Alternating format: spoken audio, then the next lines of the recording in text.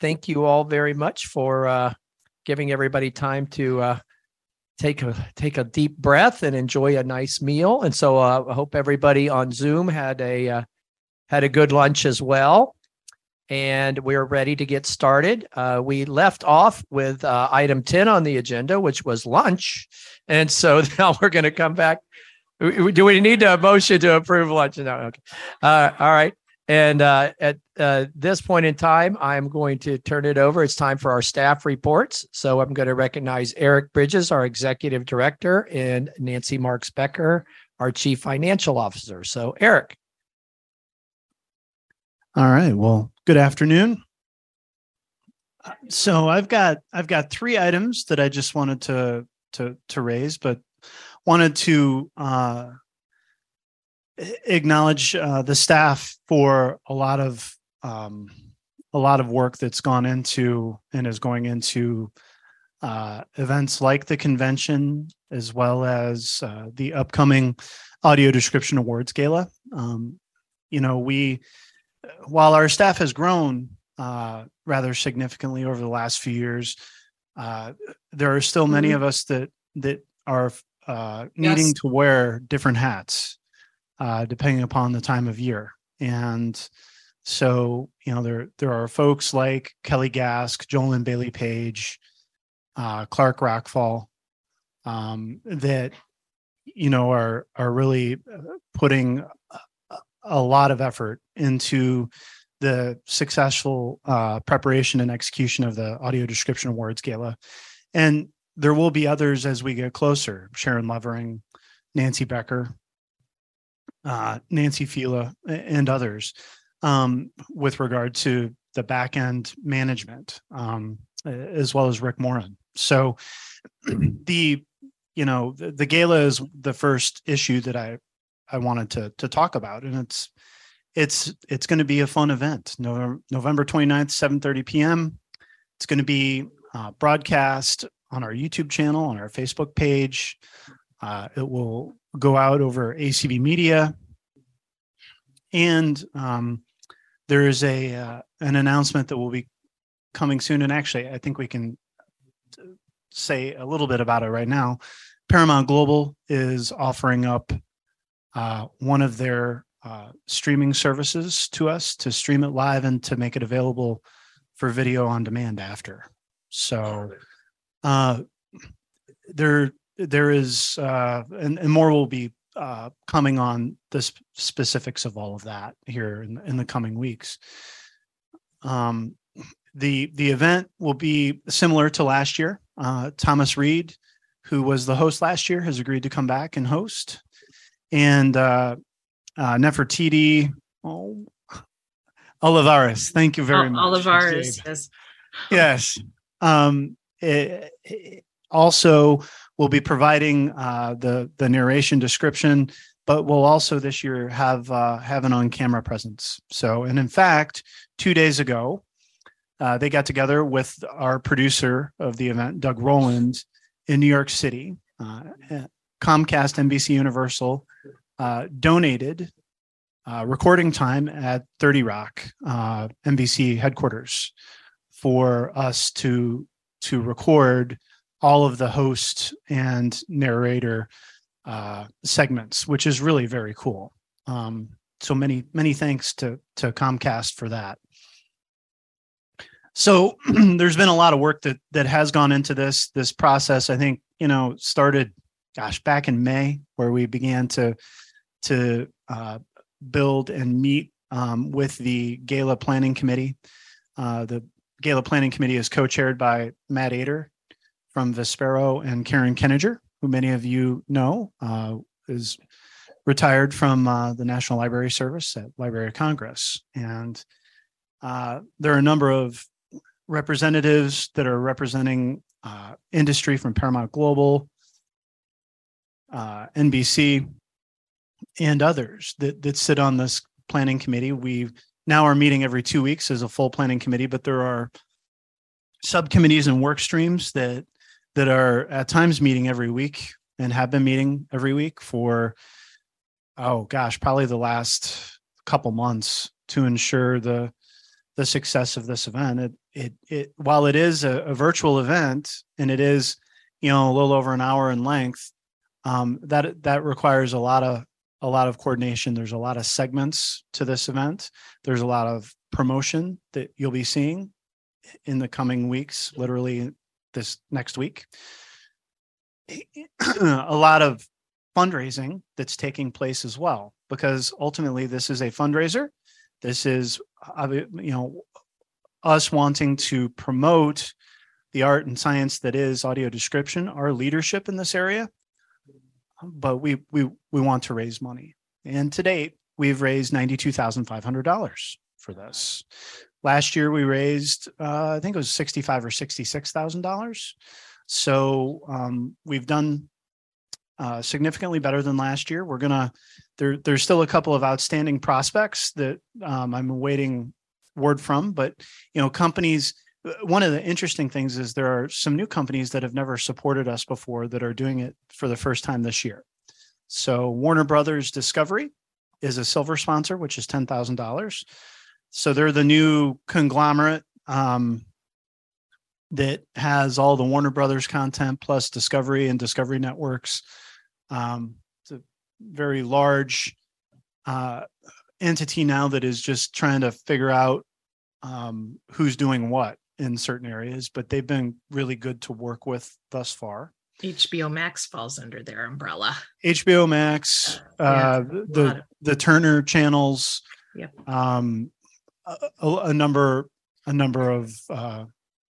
of cable channels that we all know. So Disney has joined us this year as a silver sponsor, first-time sponsor.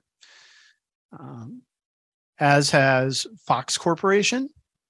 They are a bronze sponsor at $5,000. So we've got new companies that we have been engaging with in different forums through our audio description work, the work of the steering committee, Kim Charlson and Carl Richardson, and also the work of Clark Rockfall. Those three and myself have really worked diligently to either begin these relationships or enhance these relationships over the last number of years, and we're seeing it bear some financial fruit for us this year, which I think is very encouraging. Want to thank the steering committee and in particular Kim and Carl for their active, not just support, but engagement and working with staff to get initiatives accomplished. Not the least of which is the AD People's Choice Award that was announced. The nominees were announced last month, and Kim has done a tremendous amount of work in getting those clips from the various companies and working with Kelly. Thank you, Kim. And there is a winner. The winner will be announced. You'll find out the day of, but there is a winner, and I'm really excited. There were over 1,000 individuals that voted for this, and you'll see it in Kelly's report. But the Star Wars official Twitter feed that has over 6 million followers shared our announcement because of Obi-Wan Kenobi's nomination. Star Trek Strange New World, Paramount Global shared it. The Star Trek official website shared it. One of their actors shared it. Apple TV shared the nomination of Ted Lasso. Pretty neat stuff. So, I think we're in a good place. I'm never completely comfortable. That's not my role, to be completely comfortable with anything. There are a lot of moving parts to this. There are celebrity videos that we're still awaiting. There are, individuals who have committed that we've not yet received videos from that I will not speak of publicly until we get the final asset from them. But Ewan McGregor is somebody that has sent in a video. And I think it's very cool that Ewan McGregor, also known as Obi-Wan Kenobi, will be part of our gala. And there are some other notables that you'll see here in the coming weeks. So excited for that, and very, very, very happy for the support. Each Tuesday, we have a staff meeting to talk about the gala that includes Kim and Dan and Carl Richardson, Joel Snyder, Jolynn, Kelly, myself, and Nancy. Sometimes she gets bored and wants to call in because she doesn't have enough to do. Yeah. At 8 a.m, her time. Yeah. But this year has been, I think it's been smoother. Part of it is that it's the second year of doing this, right? And things get easier. We did what I think was a very effective lessons learned exercise after last year's gala to really kind of drill down into what we might want to change or what we could improve upon. And so far, I think we're doing well. So, are there questions about the gala?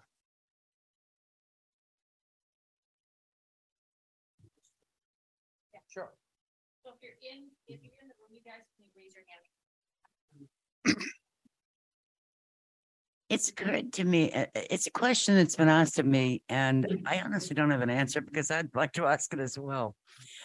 Not for this year, but perhaps in the future. Why do we not combine the awards, the AD awards that we do at convention with the ones for the gala? So this year, there will be an acknowledgement of the Audio Description Award, the ADP Awards, as part of this event. And Kim or Dan, if you want to talk about sort of the discussions that have gone on concerning that. Sure, I'd be happy to say a few words, and Dan, if you want to chime in following. And we've asked the same question, some within the certainly Jeff Tom, who's chair of the ADP Awards Committee. We've talked about this, and the kind of the distinction that we're making is that the AD Gala is all about media. It's about television and streaming services and the growth of pre-recorded media. It's not about the other aspects of the audio description project, like performing arts and museums and parks and the individual describers. And so we think that our ADP awards that we give at the convention, it's an opportunity to recognize the other aspects of audio description and the other places that audio description is used that is not pre-recorded media. And it's our opportunity to recognize individual theater companies for the work they're doing in live theater to bring description in. And this year we are incorporating a segment in the gala to spotlight some of those award recipients from our summer convention when we announced all the different winners of our ADP awards, to start to broaden the recognition that audio description is used in other ways besides in pre-recorded media. But the gala is unique, and the gala, as well as being a tremendous awareness tool for audio description within the industry itself, we're getting a lot of attention because of the gala, but it's just one part of the entire audio description picture. So that's, and it's an opportunity, no question about it, for ACB to raise funds to support our audio description initiatives. Yeah, I was going to see if Jeff wished to speak, because we had several workshops on this between the ADP Awards Committee and the AD Awards Gala Awards Subcommittee to kind of talk through and kind of reach consensus of what felt right, at least for this year. But I'll turn it over to Jeff, because I know he was very much involved in those discussions. Kim has done a really good job of framing it. The only thing I would add is that, from the convention side of things, it would be really a travesty and a loss for our members if we didn't have that portion of the convention that recognizes the people who actually provide the audio description, or who arrange for it to be done in places like museums and theaters, et cetera, et cetera. So, I think our members would not be happy with us if we somehow, integrated it into the gala. So that's really all I have to add. Thank you, Jeff. And I do think we're kind of making a really good step by at least taking the opportunity of the gala to, again, promote the ADP award winners during the gala. So, yeah. Dan, yes, David. I think we would be wrong if we didn't acknowledge this point of how far this group has come. I was on this board back 10, 12 years ago when we had to struggle to come up with the money to pay Joel. And now it's actually doing what Joel told us years ago it could do, and it's producing good, positive income, but not just income. Look at the recognition. This is one of the greatest recognition factors that ACB is known for. If you talk about ACB anywhere in the United States and a lot of countries around the world, they recognize us for audio description. So it is great. I think it was a good investment at a bad time when we really didn't have it to move forward with audio description, and look at where we are now, guys. Eric and team, you guys have really knocked it out of the park. And Kim. Thank you, David. All right, we'll turn it back over to Eric. Cool. Well, the next item flows nicely with the gala, because it's a position that the board approved in the last meeting, and within the next week or so, we will be posting the position opening for the audio description project coordinator position. So this is an outgrowth of the maturity of the audio description project as one of our 9 key programs within ACB, and the need for it,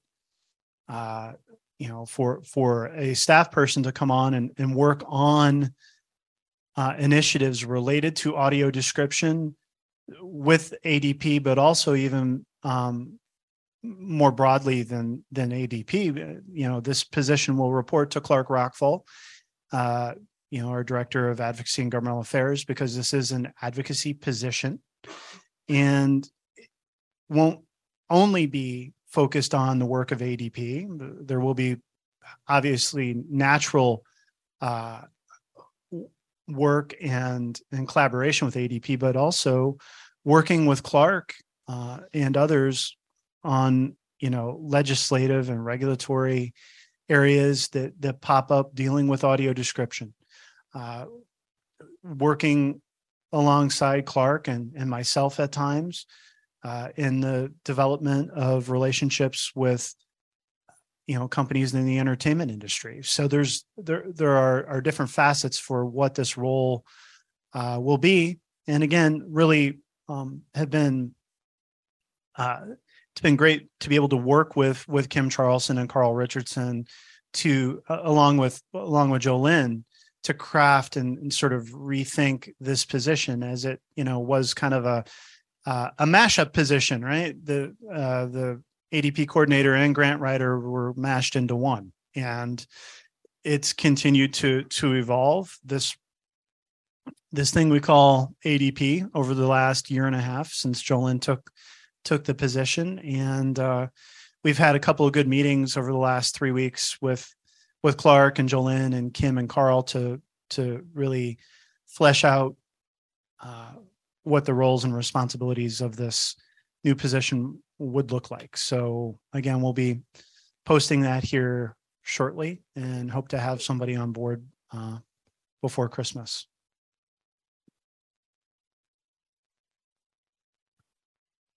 Let's see. Lastly, and this is always I love talking about moving. Anyway, yeah, it's a great cleaning opportunity, Nancy said.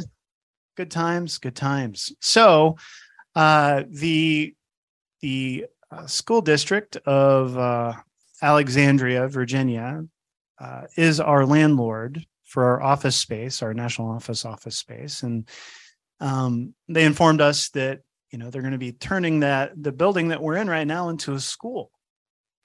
So we probably won't be welcome. No, they commandeer the fourth grade classroom and make it ACB. So we've been working with a real estate representative for the school district to identify other options. Really, our target to move is, I would say, March of next year.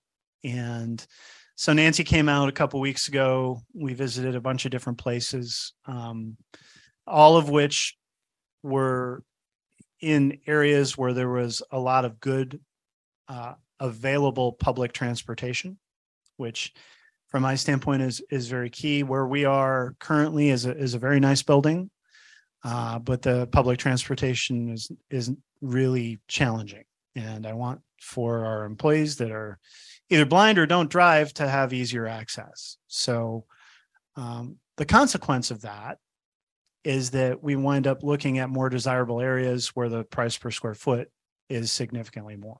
So we're in the process of negotiating with them over some of the price per square foot. We're even considering reducing our footprint that we need, because I don't know that we necessarily need the amount of square footage that we have right now, because of the nature of how people are working these days. Everybody comes into the office, but not everybody comes in every day. And that's all right. But, in order for us to be mindful of our finances, we may need to look at less square footage, which I think, we ought to be able to accomplish. In addition, I've had an initial discussion with one of our advisory board members who's looking to sublease sublet some space in their office, which is a very nice office space in a high traffic area of Arlington where there's a bus hub right next door. And so all of this is to say there's more to come, but I'm actively engaged in this process to try and relocate us at the end of the first quarter of next year.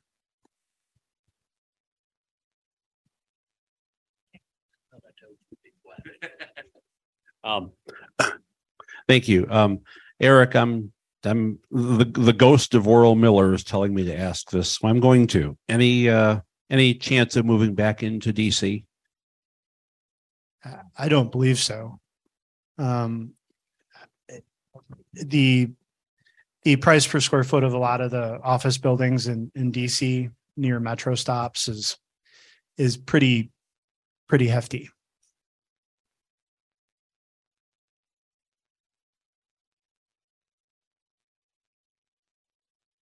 All right. Do we have any other questions for Eric? All right. Great stuff. Sure. Please. Terry only gets one more question. Terry, you get all the questions you want, Terry. Yes, go ahead, Terry. Actually, 3 people yesterday in unison all said you talked more than Ray Campbell.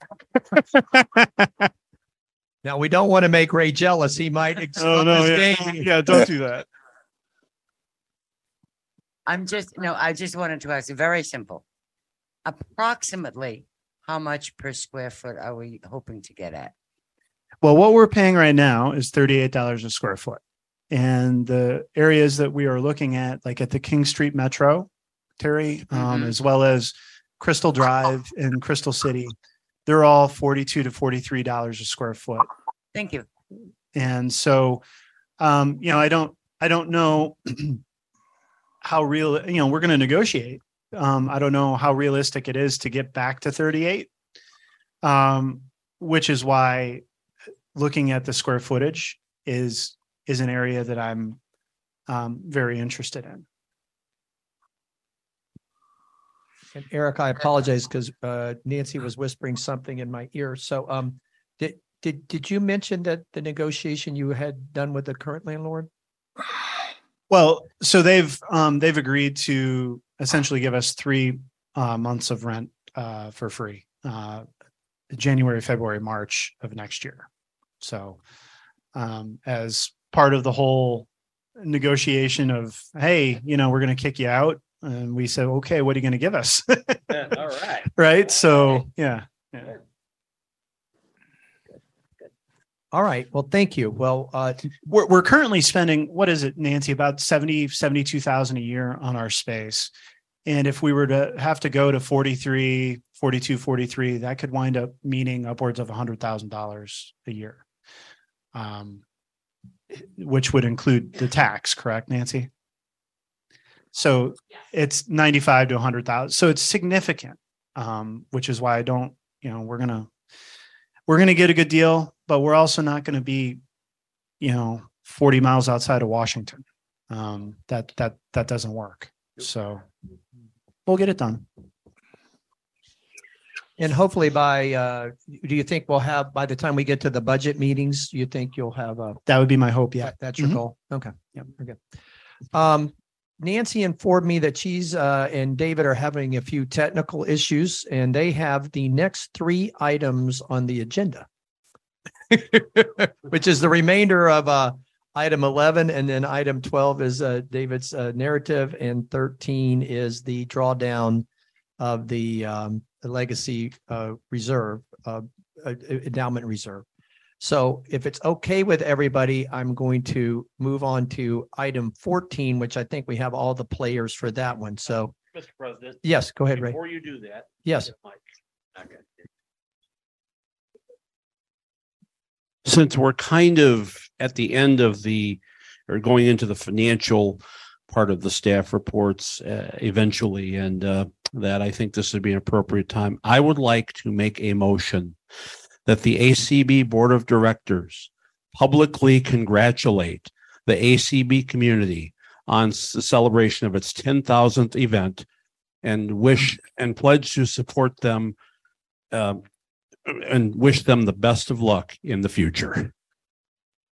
Yeah. So and Donna, and so Ray and Donna both on the community support committee. I think that's very appropriate.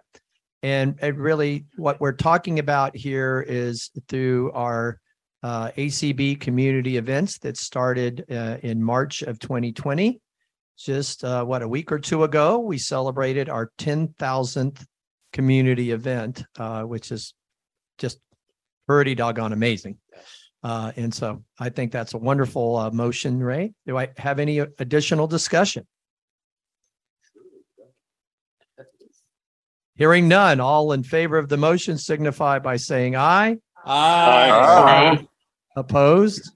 And Cindy and Colby and countless volunteers.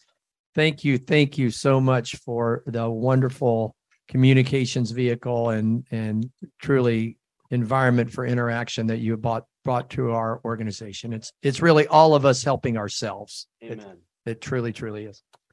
All right, so we're going to move on to item 14 in the agenda, and then we'll backtrack a little bit as soon as I get the go ahead from Nancy.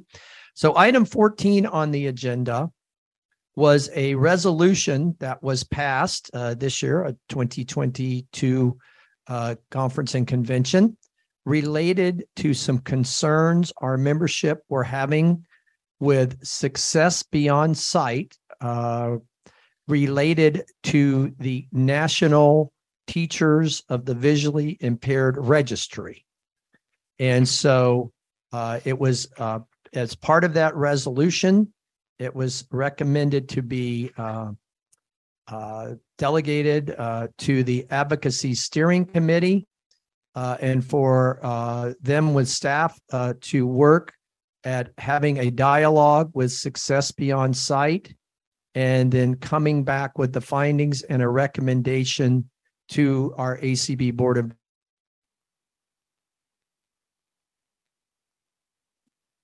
Directors here at the fall board meeting.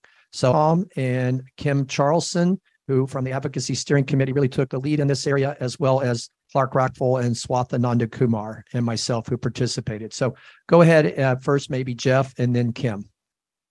Okay, so just to give a little bit of background, the resolutions which were introduced in 2021 and 2022, I know this will be a little repetitive for board members, but there are others who may not have all this background. The resolution had concerns about the registry because basically the registry seemed to indicate that if you entered your name into this registry, you were a teacher of the visually impaired.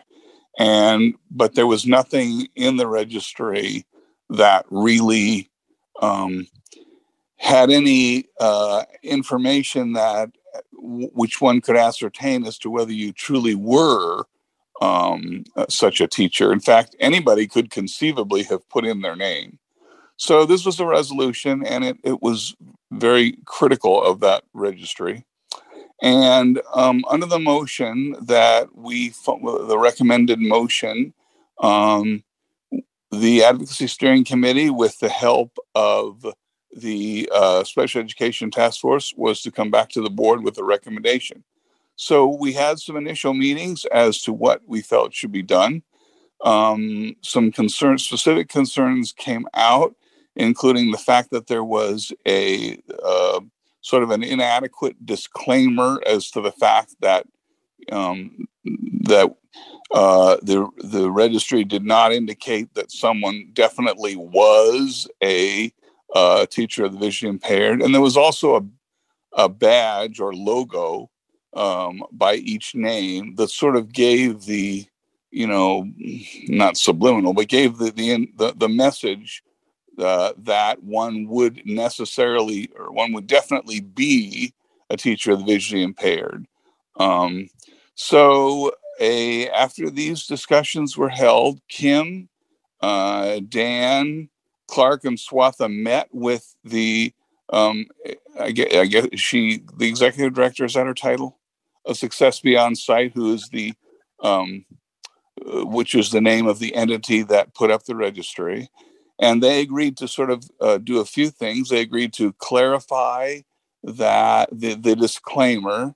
And I should add that the real purpose for the registry was really for not in terms of finding individuals that you could employ as teachers, but for research purposes, so that there could be better avenues for engaging in research in the special education field.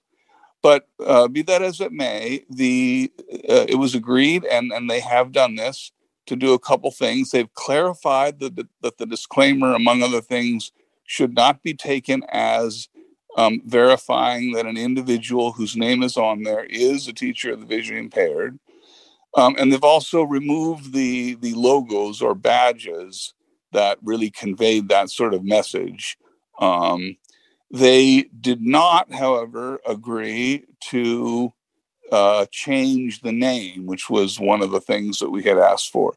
So and we think that, well, basically it is our motion to the board today to write a letter to the Success Beyond Sight, commending them for agreeing to talk with us, for taking the actions that they did, but letting them know that as long as it is still going to be called a national registry, we do feel there are legitimate concerns in terms of people believing that someone is a teacher who may not be certified or licensed in their state or any state to teach blind or visually impaired kids.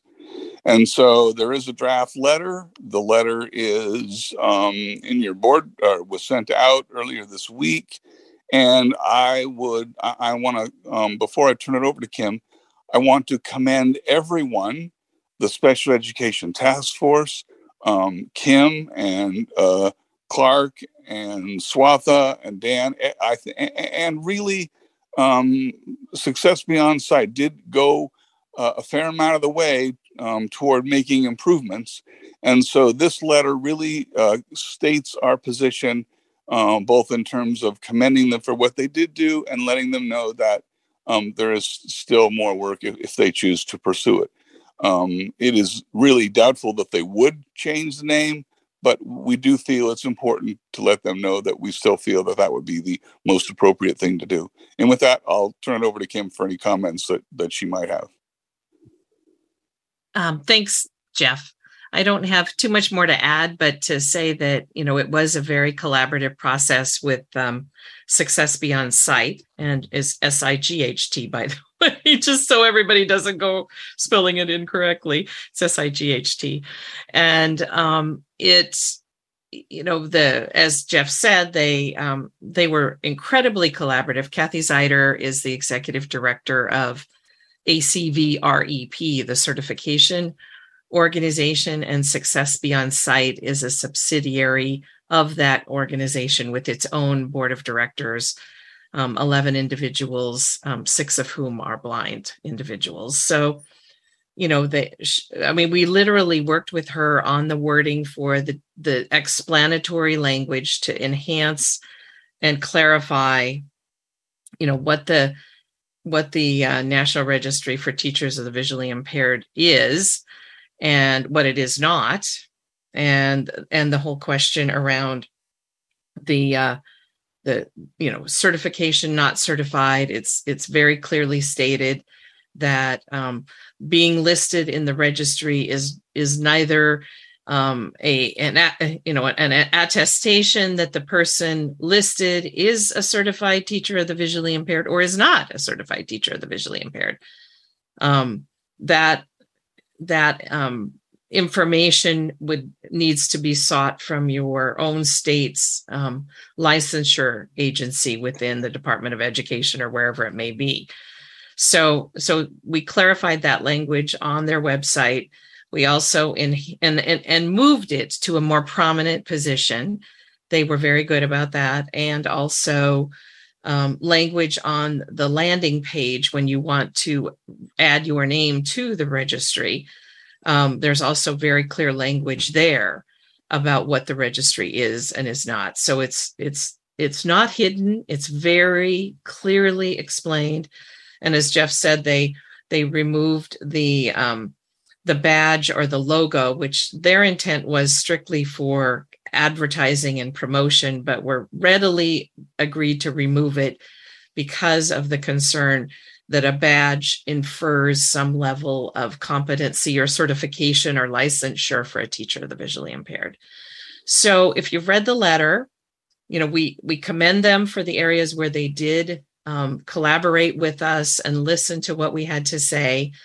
And in the part where we talk about what our concern is around the word registry and the official sound of that name and that word, we say we reserve our support as an organization for the National Registry for Teachers of Students with Visual Impairments, and then offer our collaboration to have further dialogue, but that, our understanding is that Success Beyond Sight either cannot or will not change their name, and therefore we reserve our support of the concept of the registry at this time, and then offer Dan, his willingness to talk and ACB's willingness to talk further if there is a desire for them to do so.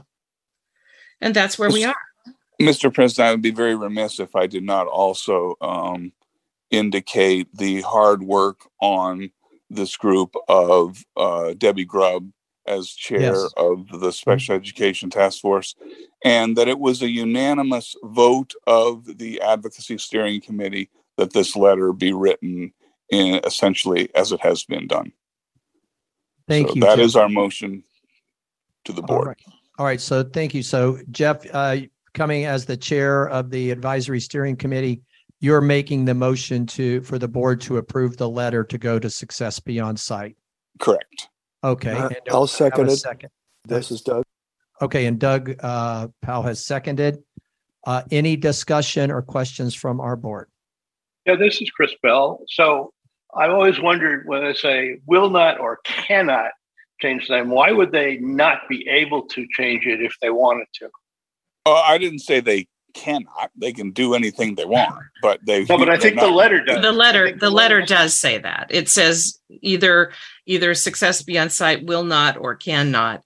And the explanation that Kathy Zeider gave to us was, we've invested money in a logo and in a copyright and have, invested our resources in this. And I'm highly doubtful that the board would wish to change the name. Doesn't mean that they wouldn't or couldn't, but that was her response to our request that they consider a name change for the current National Registry. Would you consider it a friendly amendment to strike cannot from the letter? Because if they wanted to and were willing to eat the resources, they could. There's nothing that keeps them from doing it. And just say that we understand that Success that you will not. Will not. How about is not likely to? Yeah. That's Chris and Kim. That's fine. I don't have a problem with that. Yeah. I don't have a problem this with is that. Penny. I disagree. Okay. I like will not much better than is not likely to, because I think what they're doing is definitely on purpose. I think this is a confusing thing for a parent of a blind child who already gets very little support or assistance in knowing what to do about the education of their child. I think it's a confusing registry. And I think that parents should know that the people listed on that registry are not necessarily certified. And right now they don't. And what they've agreed to do does not inform them of that. I think we're providing a disservice to parents of children with visual impairments if we don't do more than what we just did. This is Deb. Okay, Deb, first, we had a friendly amendment out there. Is this related to the conversation around the friendly amendment? I just want to make sure we're good there. Yes, I think it is. Okay, because the proposal is that we would strike the cannot and just say will not. Yes. Right. Okay, so ahead, yes, Deb. my discussion is related to that. Okay, go ahead, Deb. So I guess I think that while I think will not is in fact technically correct right now, I think that it's probably the problem is that they did it in the first place. It's not so much whether they can readily change it. It would be fairly major for them to do that. So I think it's really more appropriate to say that that they've made an actual choice. They've chosen not to. But I think when you start in on will not, I think that I'm not as sure that I think it was a bad judgment, but it sounds like since so much of the rest of the conversation went really, really well, I hate to drive that wedge in there by kind of closing that door off and making them look adversarial. I think it's better to state the facts, which is that we don't know whether they will ever, and we don't know whether they can ever, but what we do know is what they've chosen. So this is Doug. Okay, so back to hold one thought quickly, Doug. So our Deb, are you saying your at least friendly amendment to the friendly amendment, if we get to these three words that we're going to talk about for a long time? Yes. Have chosen not? Yes. Instead of will not, have chosen not? Yes. Okay. I think I would technically agree with Deb. I think that's the clearest way to say it. Okay. Kim, are you good with that? I am very good with that. I think that's a better choice of wording. I like that too. And so we've now, at least the friendly amendment that everybody's okay with is have chosen not. Okay. Yes. So now to Doug I'm the help seconder. Me not. Go ahead, Doug. Yes. I'm the seconder. And I wanted the language to be, the whole purpose of this letter is to commend the changes that have been made and to express our concern that one change that we felt was important was not made, and to leave it open to future discussion and the possibility of changing. So that's why I was going to argue against will not, and I was going for before Deb said chosen not, was not likely to, was better than will not. So I'm fine with chosen not. And so I think that fits with the temperature of the letter to leave the discussion open possibly in the future. Okay. So it sounds like everybody is coalescing around have chosen not. All right. If that's good and everybody's agreed that that's the comfortable change there, is there any more discussion on the motion? All right. Hearing none. All those in favor signify by saying aye. Aye. Opposed?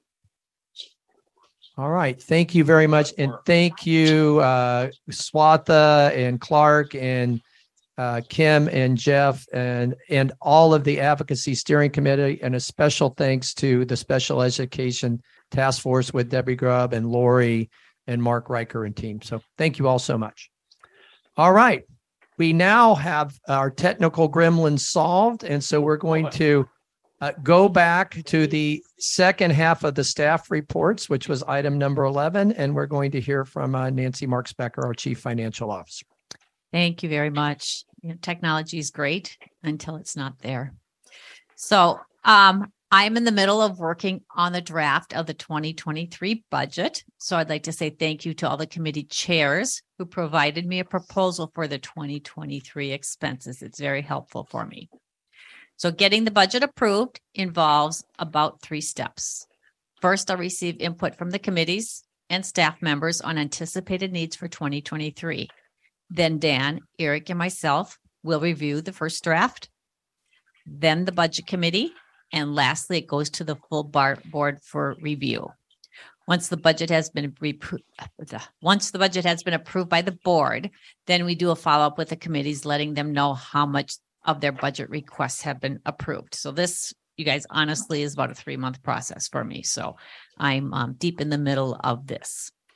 The next thing that I think is actually really exciting is the member site. So the member site continues to expand. It has many opportunities for us to provide information to members, potential members, and a way to keep us connected with one another.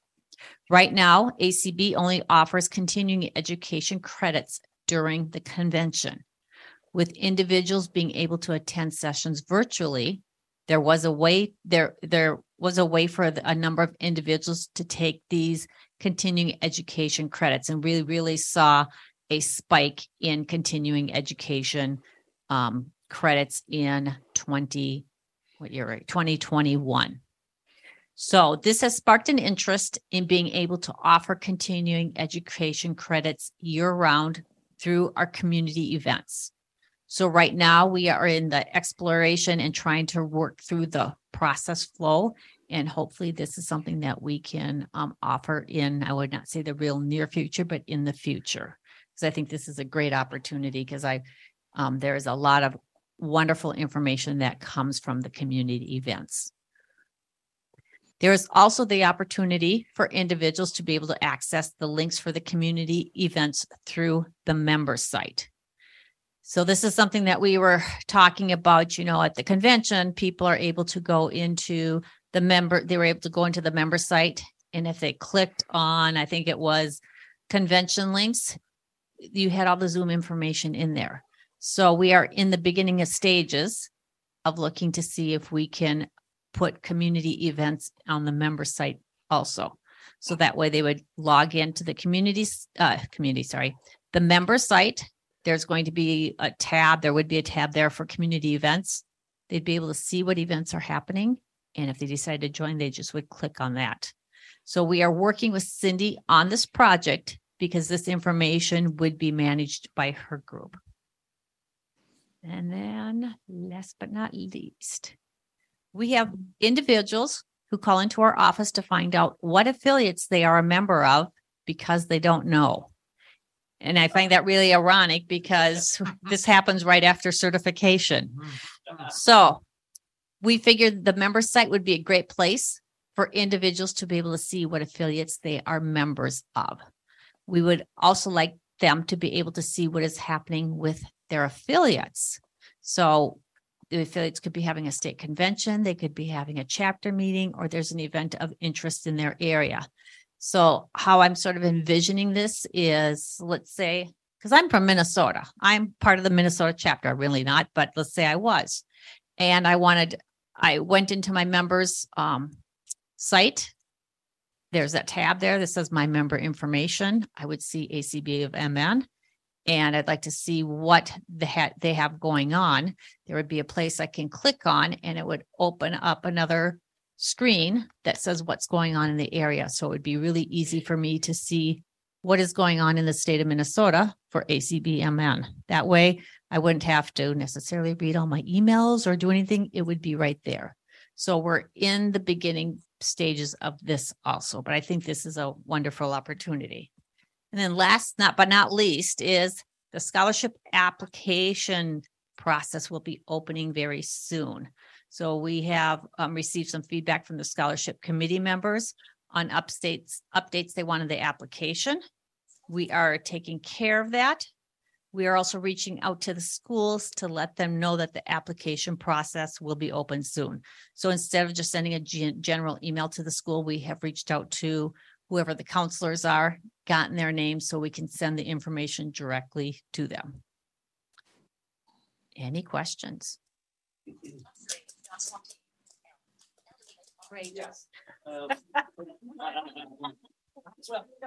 Yeah, actually, this question is something that's come up in membership steering and other places regarding affiliate member management system.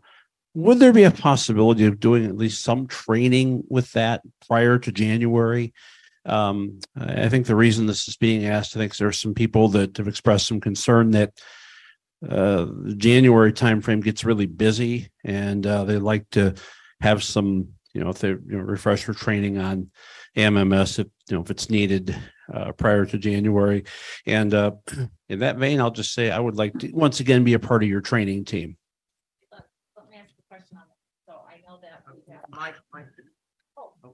you hand it back to me. Yeah. So the question I have on that one is, if we do it before January, are we going to have enough people that want to attend the sessions that it would be worth our while? Because I know that there's sessions that we put out there that one person or only two people attend.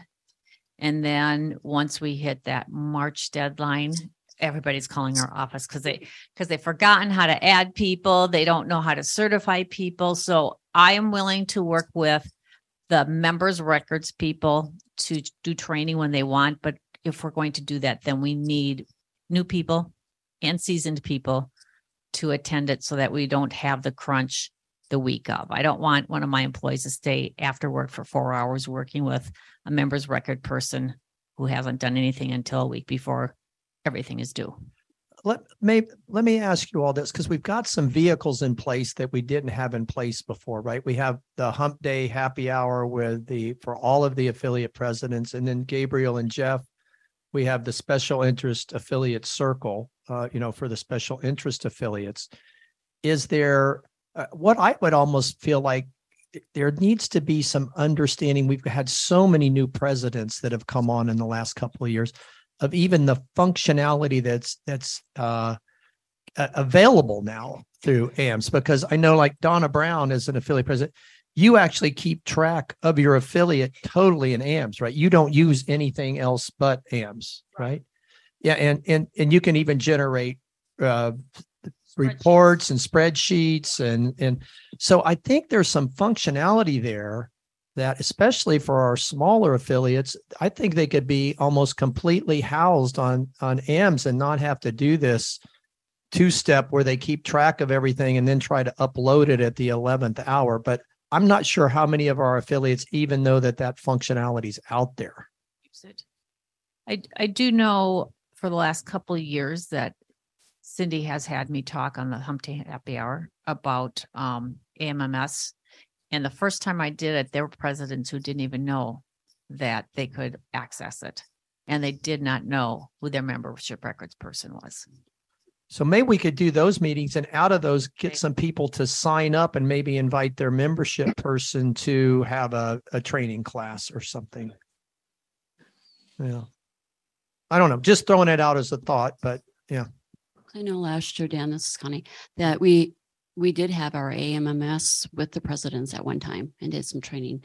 But yeah, I mean, I think there's so much that the AMMS, I mean, South Dakota, we love it. I mean, I have my one gentleman and he's like, he wants to keep doing it all the time because he really enjoys how easy it is and how we can just access it. So I think that's just. Do you do the same thing in South Dakota? Is that your database of record now for your membership? Yeah. I mean, I do a little bit on the side for some, for our convention right now, but otherwise, I mean, it's nice that you can pull the Excel sheet or a CBS sheet and, we go in and we've been getting new members or change of address and we just go in right now and still update all that stuff. Yeah.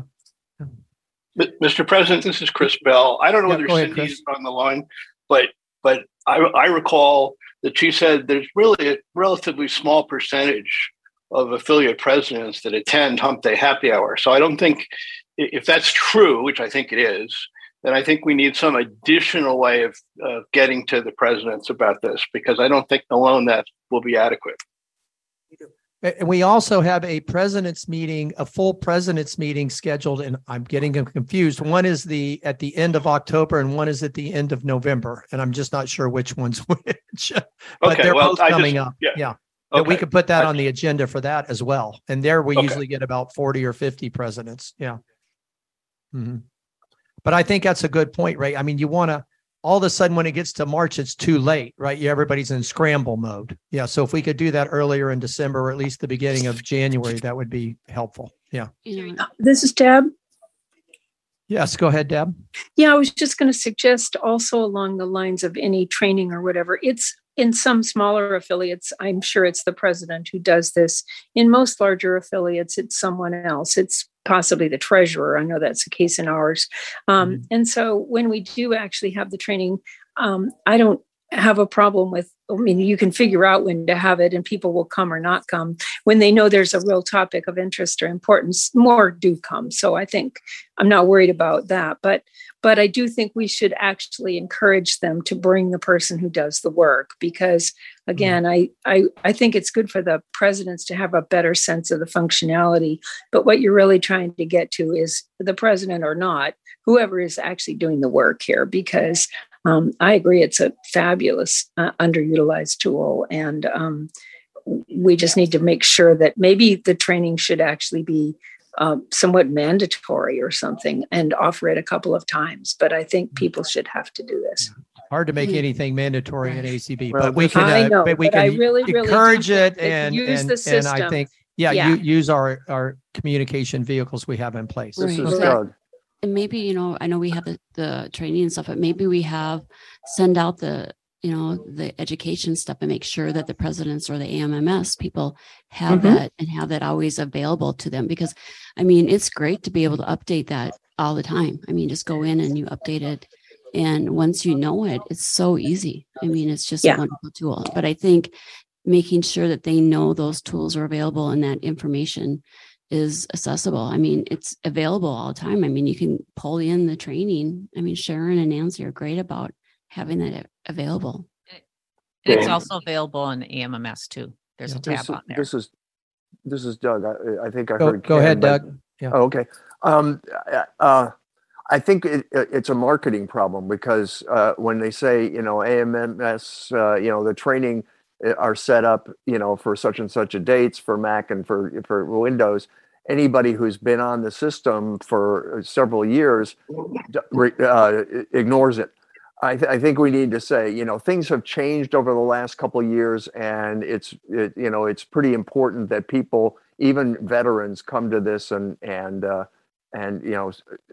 made aware of updates that are available. I have a comment too. And this is Kenneth after Jeff. So that's all I have to say about that. And I had another question about Nancy's report. Hold on. We got to hear Doug. Go ahead, Doug.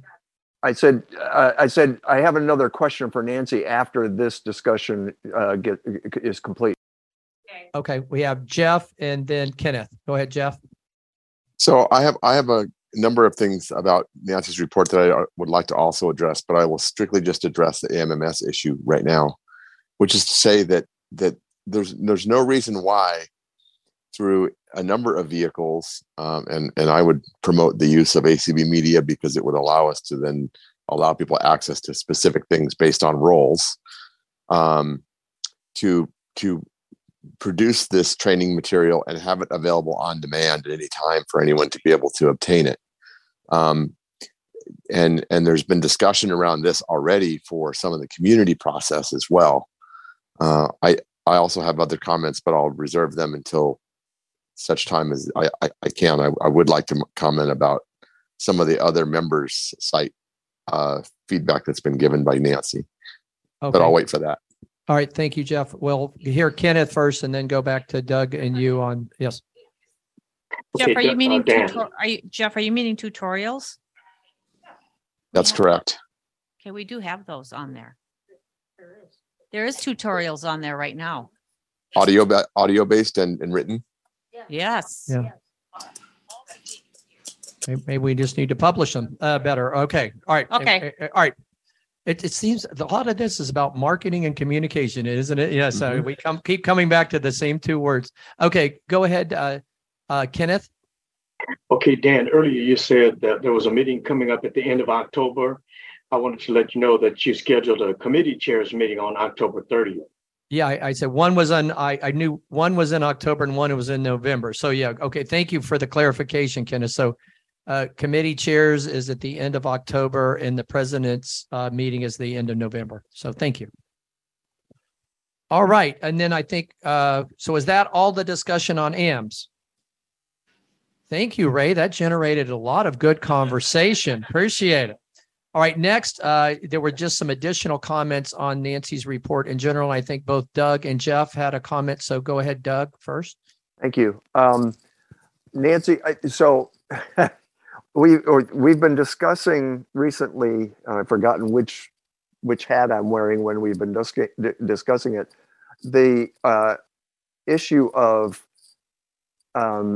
affiliate websites underneath the affiliate page on the ACB website, and the fact that many affiliates, I won't say most, many affiliates have not looked at it probably in a couple of years, which brings up a real concern for me when you were talking about the members being able to go in and find out where their membership is and then click on that and find out what's happening real time in those affiliates.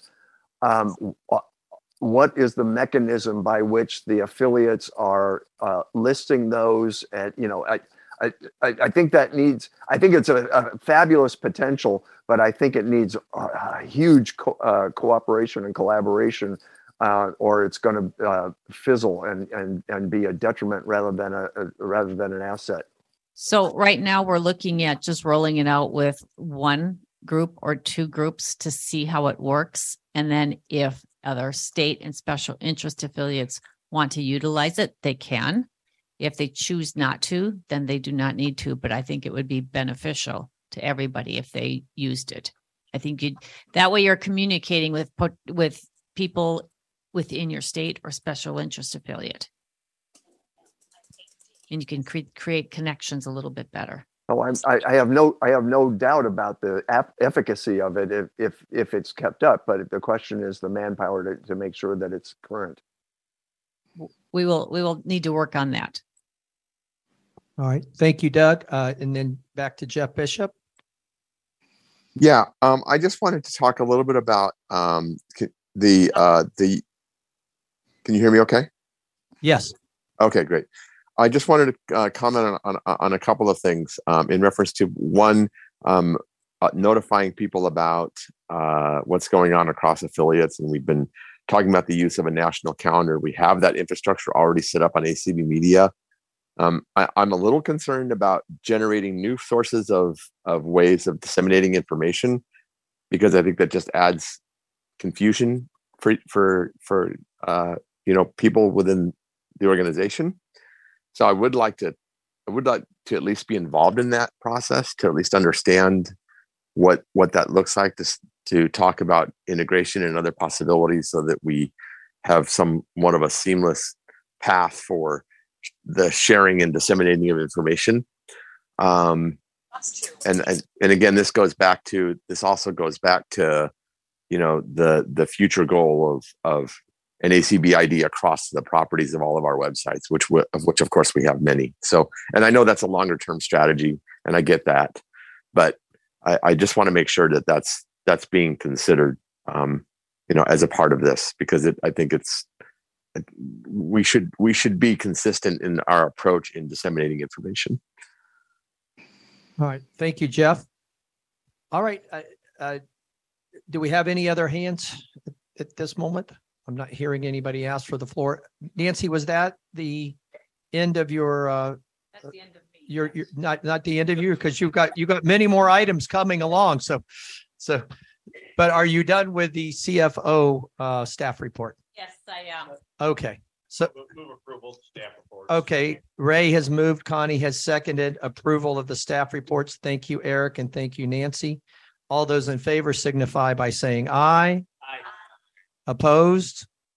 All right, we are now going to go back and pick up item number 12, which is a narrative of the financials year to date for 2022 with David Trott, ACB Treasurer. Okay. I'm kind of depressed today, so I'm going to have to ask Nancy to read my report, but I need to share with you why I'm so depressed. I learned something real sad about our executive director this morning from Clark. He says that our executive director can't predict the future. Now, I swear that was in his resume when we hired him.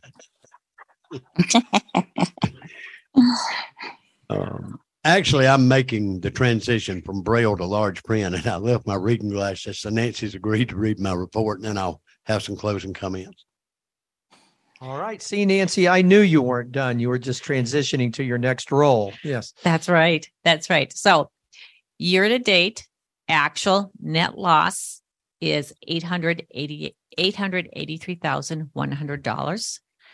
The budgeted net loss, $20,700. So year to date, just mind you, when we did the budget, we do not include unrealized net gains and losses. That's why there's such a huge difference between those two. So year to date, ACB operating revenue is $983,300. Budget was $1,220,100. Year to date, ACB operating expenses, $1,444,600. Budget was $1,590,500. So while we are under in our revenue, we are also under in our expenses. Year to date, ACB operating deficit is $461,300. Budget is $370,400. Our unrealized losses is $795,100. So for revenue, ACB is almost $237,000 below budget. General donations had increased in 2020 and in 2021, but with an in-person convention and the changing economic conditions, individuals decreased or stopped their general or MMS donations. Individual unrestricted donations were $65,400, which was 79% to goal. Areas below budget with specific campaigns associated with them were 60 for 60, the ACB Walk, and the Get Up and Get Moving campaign. The donations for these campaigns were from both individuals and corporations. So the actuals for these combined is $53,100. Budget was $156,000. Not included in ACB financial statements is the WAC funds that will be allocated to the teams who participated in the WAC, and this will be over $24,000 that we will be giving back to affiliates. There was $50,000 budgeted for an audio description national parks project, and those funds weren't received until last week. So while it was in the budget before the end of August. We did not receive it till October. So $33,300 of this $50,000 will be expensed to an organization ACB is working together with on this project. Grants were close to being on track through August. Actual was $154,000. Year-to-date budget was $160,000. The 2022 budget at year-end is supposed to be $240,000. Donations for used vehicles came back strong in 2022, with actual revenue being $72,200. However, the expenses associated with the third party who manages the donations are high, leaving ACB with a profit of $22,300. The management of ACB's mini mall is in a transition period, so sales have been softer than anticipated. Actual for this was $6,000. Budget was $35,000. The expenses were $5,000. We had budget expenses to be $18,500. We needed to replenish some of the basic products in mini mall, leading to an increase in expenses, but not with corresponding increases in sales. We also have been looking at different ways to increase sales, yet keep our inventory levels to a minimum. ACB collected funds for the Ukraine this spring. ACB personally donated to this also. So there was, I think, a board motion that went with this. You said Ukraine. Okay. Ukraine. Ukraine. Okay, got it. Ukraine. Yes, got it. Got it. Okay. We raised $9,200 and the funds were sent to the World Blind Union for distribution. We're a little behind the times, Dan. I know there's hurricanes, but this was Ukraine. Yes. So since ACB started holding our auctions online, the money raised has continued to exceed expectations. In 2022, it was $37,000 and the budget was $32,000. Expenses. So salaries and benefits are about $90,000 below budget. The communications manager position has been open since mid-March and the director of development position has been open since mid-June. So wages, just so you guys know, wages and benefits are 51% of our operating expenses. So this does not include anything with the convention. It's just the first portion, which is ACB. The other expenses that we are able to control were at or below budget for ACB. The next section is ACB thrift stores. The thrift stores actual year to date is $267,300. Budget was $164,500. So ACB's thrift stores net contribution through August. Sorry about that. Digressing. Sorry. Part of this increase was due to the forgiveness of the $75,237 in the PPP loan, which we had anticipated that would have been forgiven in 2021, but it was not forgiven until February of this year. So since it was forgiven in this year, we needed to recognize the income in the year that it was forgiven. The thrift store support was about $27,000 above budget. And this is in large part because there is now a dedicated staff person who manages the day-to-day operations of these thrift stores. I know I've said it before, but I cannot say how much of a difference it has made to have somebody managing thrift stores every day.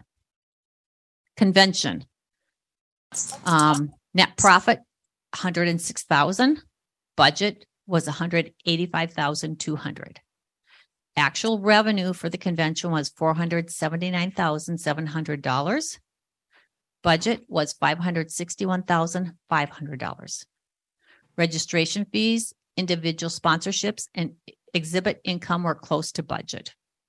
Corporate sponsorships were $328,000, which was about $73,000 below budget. Actual expenses for the convention was $373,700.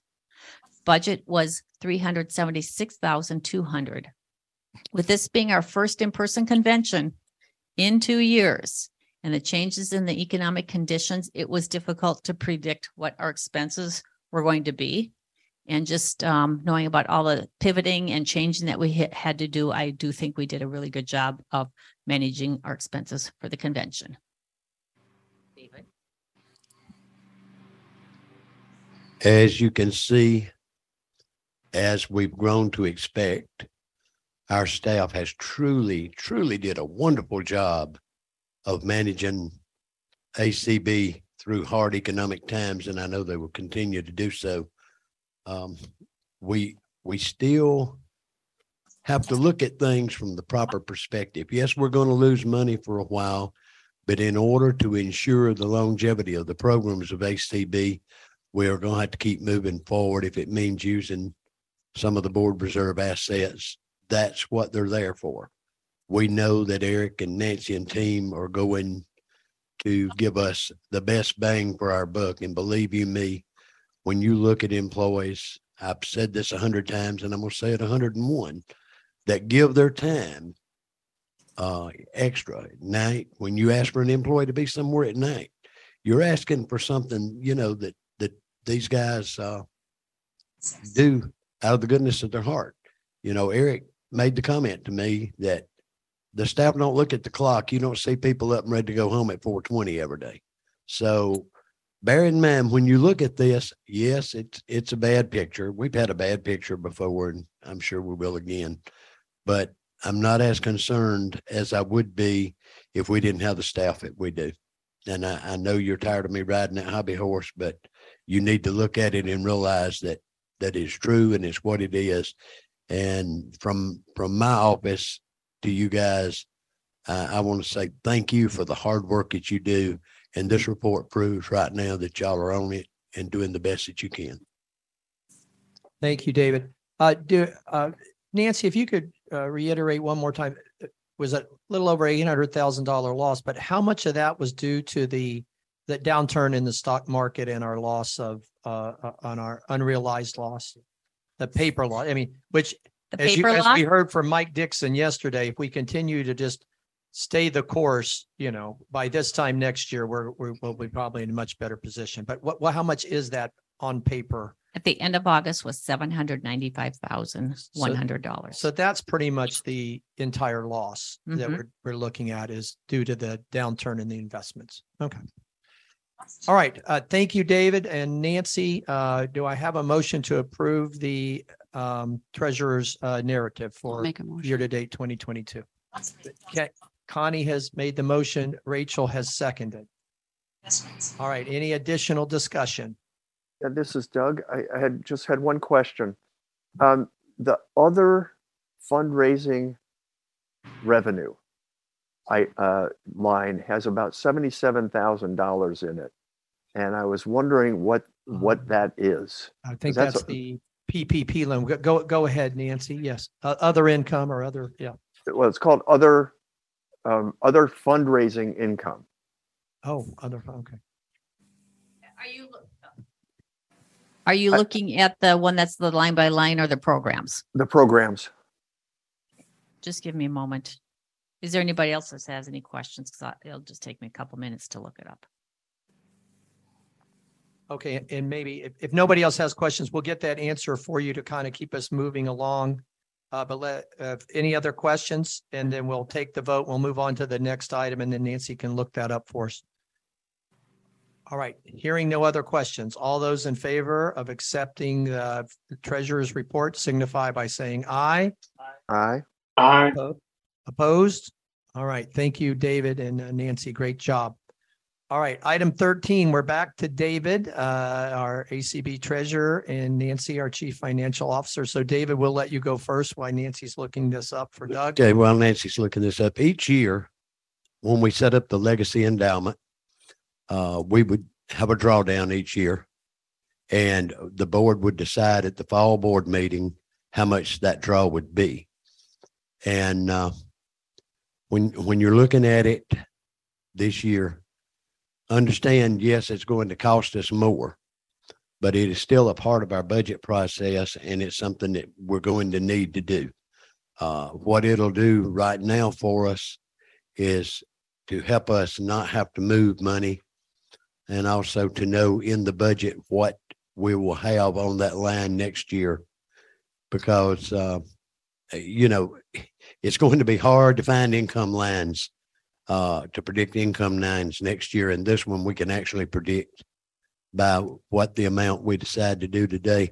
And that amount, Dan, I think it's between 3 and 5%. Is that correct? That's correct. We have an option for approving a drawdown for between 3 and 5%. And normally Nancy provides us an amount at 3, 4, and 5% to evaluate. So, David, I believe the 3%, if I'm not mistaken, was around 48,000 up to the 5% being at 72,000, I believe. Yes, but go ahead.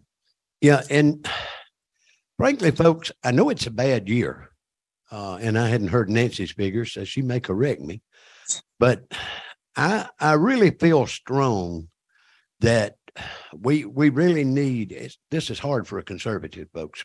Forgive me. It really is. But I really believe that we can't do any less than the 5 this year.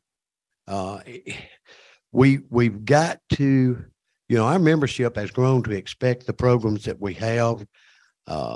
You heard of the great legislative work. Other people are working hard to pull in money, Eric and Kim and team with descriptive audio description. So, we need to do our part as it being fiscally responsible to help provide money where they're not out having to just grab everything they can and put it into raising funds, because that's going to be difficult. And we got Bill Reeder on tap for that, and he's got some great ideas. And as long as I'll use my Nick Saban words here, Bill's going to give us a process, and as long as we follow the process, he's a proven entity. He's raised over $1 billion. Is that correct, Eric? Around $1 billion. Yeah. So we've got something on board we've never had before, folks, but we need to provide the ability to give everybody the opportunity to do their job. And so unless I hear that from Nancy that I'm just fully off base, I'm going to recommend and move that we do the 5%. Okay. So David has moved that we do a 5% drawdown from the Legacy Endowment Fund. Ray has seconded. As we open it up for discussion, I try to do my due diligence and research in this area. And what I have read and heard over and over again is this is the purpose of a Legacy Endowment Fund. When good non-for-profit organizations take drawdowns is when you're in more difficult times like this with the stock market. And when you choose the lower percentages where things are going good and now continue to have your endowment grow. And so it can be there for you when you need it. So with that said, do we have any questions from our board? I have a question. Sure. I'll give you the mic, Gabe. Giving him that one. So correct me if I'm wrong, but these drawdown from legacy funds can be adopted on a replaceable or non-replaceable basis at future. Is this something we're considering, or it's just we have procedures in place for funding the legacy endowment mostly through bequests right now. We would, if we were in a good time, replace them. But the idea of the legacy fund is to provide us money at times of need. Yeah, it's a reoccurring drawdown to help you with continuing operations. But what we kind of have leverage over is do we do 3%, 4%, or 5%? And so that's where David had recommended the 5%. Go ahead, Nancy. So Gabe, you guys, the board makes a decision every single fall on how much it's going to be. So this is not going to increase our net income. It's basically a balance sheet movement. So it'll move the money from our investment accounts into our cash accounts. So that helps with our cash flow at the beginning of the year. Okay, good question, Gabe. Any other questions from our board? All right. Hearing none, I'm going to go ahead and call the question. All those in favor of the motion signify by saying aye. Aye. Opposed? All right, we're going to do one more item before we take a 10-minute break. David or Dan, sorry. Yes. Doug asked what that $77,000. Those are vehicle donations and the money that we get from creating healthier communities, which used to be the CFC. Okay. Very good. All right. Before we go to the next one, I have y'all are probably Up microphone, David. Yeah, I'm getting. I've got a question on something that come up yesterday because I know that at one time Oral Miller managed it and decided where it went. What is going with is the Buell Fund working now? Didn't know if you were going with Nels or Buell, but you went with Buell. Okay. Go ahead. Yes. Yeah, how we spend it and who decides. Well, that's a sort of We're better at how we spend it than we are at who decides. So what I have been doing the last couple of years is I do the same amount that we have done the year before because I do not know who's supposed to be deciding how much money is to be spent out of the Buell Fund. I do not have a lot of information on that one either. Donna, I see you have your hand up. Are you saying you do? No, I wish I did. I really tried to work on that before Oral became, unable to work on it. And basically he kind of put me off. And so I'm not sure if we're kind of sort of stuck now. I don't know. And I don't know what we do about it because, oh, good. But I know Mr. Buell was an advocate for moving. Blind people moving, so we're using it right. Yeah, Paul Edwards may know a little bit more than I do. Okay, Paul, after Terry. Yeah. I know that back in the late 90s and early 2000s and such through at least through 2010, I'd say we used to use it for the what did we call it? Probably the recreation zone. It was the recreation thing at 4:00 every afternoon. And in the beginning of that, Oral was running that. And any expenses would come out of that fund for that system, whether we brought someone in to lead an exercise class or anything like that. That money always came out of that fund. All right. And Paul would probably, Mike. Yeah.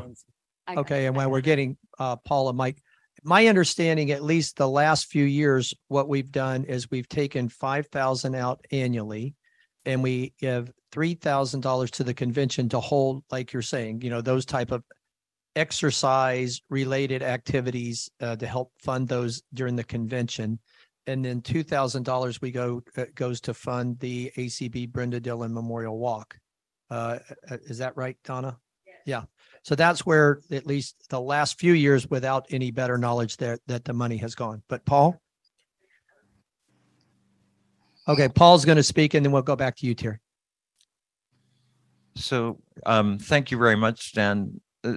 First, Mr. Buell was the athletic director at the California School for the Blind. And he was involved in promoting athletic activity all over the place, and he left his bequest with the assumption that it would be used for promoting physical well-being among blind people and encouraging exercise of various kinds. And I think that the way that we're spending it is exactly in line with what he proposed. That is that the fund as a whole would be maintained, but the interest of the fund would be used every year if projects could be found that directly met the elements of his bequest. And those elements essentially were, as I've described them, they could have been used for kind of sporting events as well, because his primary deal was that blind people were not remaining as physically active as they should be, and that we as a consumer organization had an obligation to try to promote such activities. So I would suggest to you that another way you could probably expend some dollars from that account, if you chose, was the Get Up and Get Moving campaign. That I think that's where all our minds were going, Paul. So good suggestion.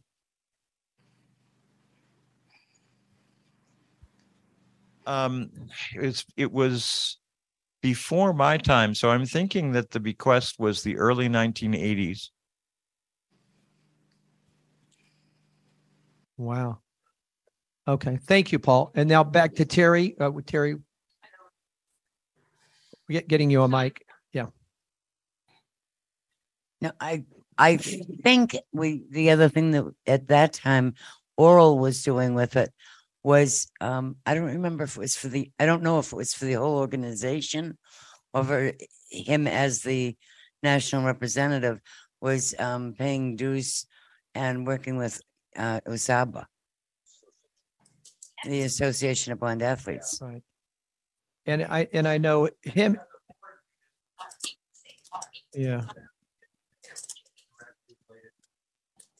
Right. And Paul's saying as a board back then, it was kind of discouraged because of the indirect relationship between ACB and USABA. He was. Yeah. Yeah. And the other thing that Oral and Charlie Hodge worked on a lot was the Sports Fanatics Luncheon also. Yes. Yeah. Those were fun. I really, now that we're over the pandemic, I'd really like us to reconsider that for next year. That was one of my highlights of the convention. Play-by-play people in Chicago. Yeah. Yeah. That'd be great. Okay. Very good questions. All right, David. All right. So we're now, where were we? Did we approve the drawdown? And I think we're now on to item 15, which is the Board of Publications report. I'm putting my microphone in my nose, which isn't helping. The Board of Publications report from Penny Reeder, BOP Director. So Penny. Hi, everybody. You can hear me, right? Yep. Yes, very loud and clear. Thank you. So the Board of Publications continues to meet on the first Tuesday of every month. We changed our meeting time to help out all the people that live on the West Coast. On the East Coast. So we actually finished our last meeting before 11 p.m., which was pretty nice. Everyone is welcome to come to our meetings.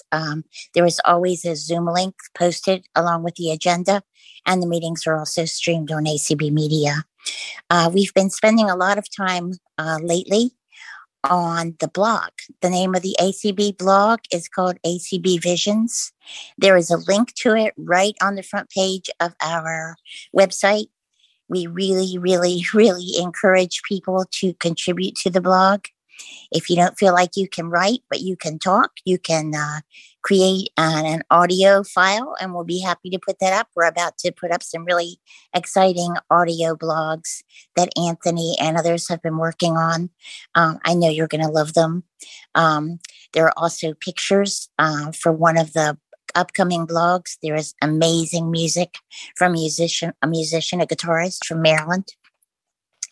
The blog has endless possibilities, and the more people who join and the more people who write for it, the more we're going to get our word out to the public and to our members. So we've been really working on the blog.